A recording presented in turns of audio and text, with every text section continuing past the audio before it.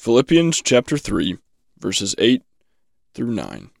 Philippians 3, 8 and 9. Yet indeed, I also count all things loss for the excellence of the knowledge of Christ Jesus my Lord, for whom I have suffered the loss of all things, and count them as rubbish, that I may gain Christ and be found in him. All things below our God are seen as contemptible. The Greek word here that's translated as rubbish is elsewhere translated as dung. It properly signifies that which is cast forth by dogs, or cast before dogs. It refers to something repulsive, something vile. Paul here isn't just speaking of the bad things that stand in the way between him and Christ.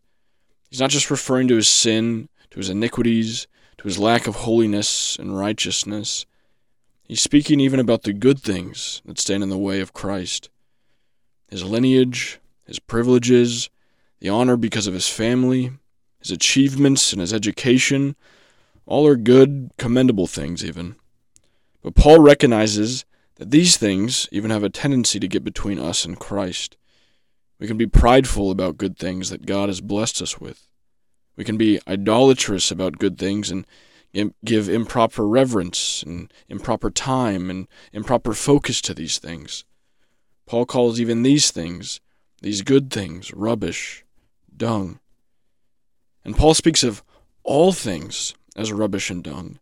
So even those things after his conversion, the churches he planted, the innumerable times he preached the gospel, all the times the Lord used his ministry to convert the Gentiles, to win souls, the miracles he did, the inspired letters he wrote, all of it.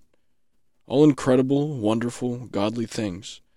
Paul says even these, while giving all credit and honor to God, all these as works, as things that may gain him favor before the Lord, these things mean nothing if they stand in the way of knowing Christ Jesus and knowing Christ as my Lord. Put everything to the side, put it all behind me, that I might have nothing before me, nothing to give account for, but Christ himself. All to the side, that I might gain Christ and be found in him.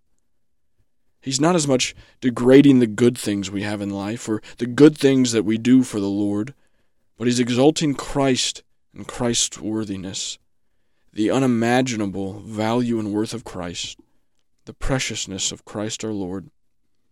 In comparison, all things, even the greatest things and the greatest gifts in this life, in comparison to Christ Jesus, they are rubbish, they are but dung. Luke 14:26. If anyone comes to me and does not hate his father and mother, wife and children, brothers and sisters, yes, his own life also, he cannot be my disciple. We know that God tells us to love and honor our father, our mother, our wives, our families, which is far from hate. But in comparison to Christ, in comparison to our love for Christ and what it ought to be, all other relations we have should look like hate out of the immense, incomparable love we have to God in Christ. This is the worthiness of Christ. He is above all. As Hebrews 1 tells us, he has been appointed heir of all things. Through him also he made the worlds, who being the brightness of his glory and the express image of his person, and upholding all things by the word of his power, when he had by himself purged our sins, sat down at the right hand of the Majesty on high, having become so much better than the angels, as he has, by inheritance, obtained a more excellent name than they. This is Christ. He is above angels. He has all power, and is the brightness of God's glory, the express image of his person, because he is God. He is God in the flesh, the God-man, Christ Jesus. 1 John 5:20. And we know that the Son of God has come and has given us an understanding, that we may know him who is true, and we are in him who is true, in his Son Jesus Christ. This is the true God and eternal life. This is Paul's cry in this verse.